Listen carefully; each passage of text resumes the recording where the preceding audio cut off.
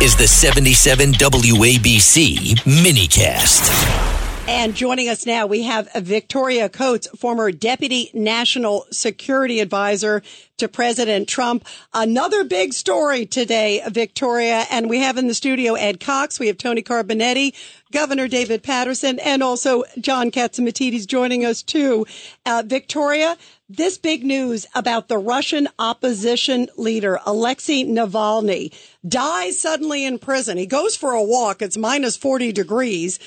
He's in a penal colony, suddenly goes for a walk, and I guess there's no window to fall out of. So he suddenly dies, which is just horrible what's happened. The president of the United States said 3 years ago, if Navalny dies in prison, there will be dire consequences for Russia. The president just about an hour ago, Victoria, came out and was asked by the press, what are you going to do? And he said, well, not really anything.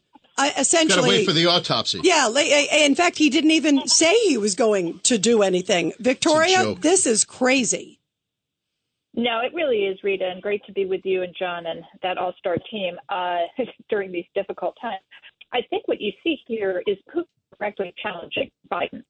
He did it about 10 days ago with the very provocative satellite launch, which spurred all the discussion of Russian nukes in space, and he's done it by showing that he feels he can act with impunity against Navalny, even given Biden's statements, which Putin is perfectly well aware of. And the president's response was to threaten Republicans in Congress, not Putin, and say history is watching and say that they are the ones who will be judged if they don't pass his bloated Ukraine supplemental. And so that's just extraordinary to me that the president of the United States, who is on the record threatening dire consequences if this happens, is now, instead of threatening Putin, he's threatening Republicans. You know, that's a great point. He had more harsh words for Trump also. He singled him out. He said, my predecessor. And he also had more harsh words for the GOP than he did for Putin. John Catsimatidis? Say that again, Rita, that Putin, let me tell you, he's going to say and do what he wants to do. It happens all the time. What was your specific question? Yeah, my question was, John, it's amazing because the press conference that just happened, Biden had more harsh words for the House GOP and Trump, yet against Putin. And his whole point was to come out and condemn Putin. Yeah, but Putin endorsed him yesterday. Yeah, that's right. You're right. You're right, John. You are so right. Victoria, that's a great point. He doesn't have so many supporters that Biden doesn't, that he can just, turn away an endorsement like that. Yeah, he needs the votes. Putin's sitting there saying, you've sanctioned everything you can sanction. You've taken all the money you can from the oligarchs. What can you do to me? Nothing. Right. And they haven't even really. And LNG, you think about, it's amazing. And John, you know this all too well. Here we are going after LNG, everything happening, and Russia's getting all this money on gas. And yet today he has no new steps. He's not even reversing his policies, John. Yeah, it's horrible. I've talked to so many people. We don't understand what his attitude is in Russia and Iran and China. It seems like I have to say it. It doesn't seem like he's on the American side. Yeah, Victoria?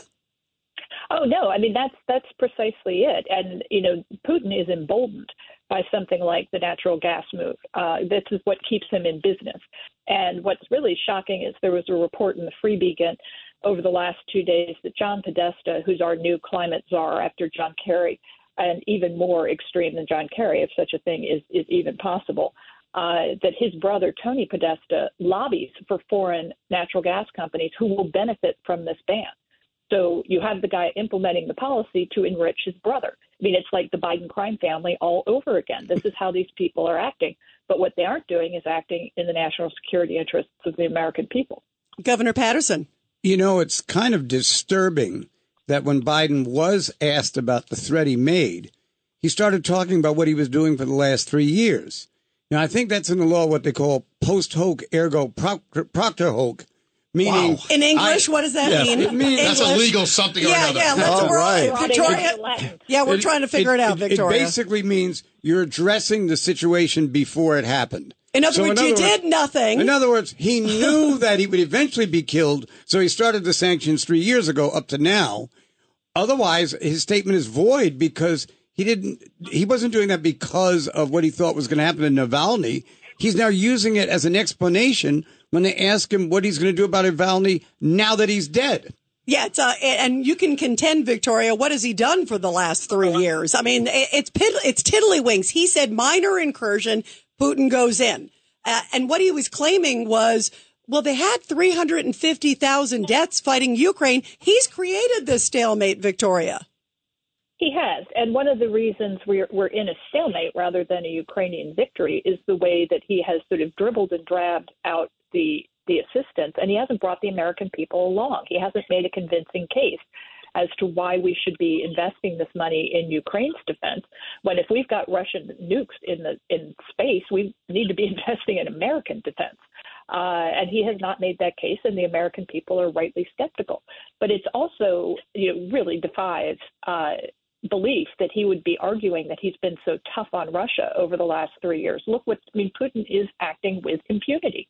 He's doing all the sorts of things that, he has been expressly forbidden to do by President Biden, and there's literally no response. And I think, you could do a very serious sanctions regime against specifically Russian energy to get those molecules off the market, to truly punish Putin, to put Xi on notice that if he keeps buying Russian energy, he's going to get sanctioned. But Biden hasn't done that. So the idea that he's been somehow tough on Russia is pretty laughable. Ed Cox? One thing that he could do, as you're saying, he could enforce his sanctions, which he's not doing, and I believe it's for political purposes. More oil going around the world. The lower oil prices are here. The lower gas prices are here in the United States. The better his chances for re-election. And John Katz, the great expert on this. Your thoughts, John? Well, President Biden and our country is even letting him run they're buying oil from other sources too and selling oil to other sources. I believe Ed Cox might know.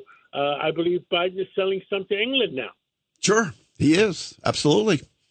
Unbelievable. Selling it to England, but not letting us use it domestically.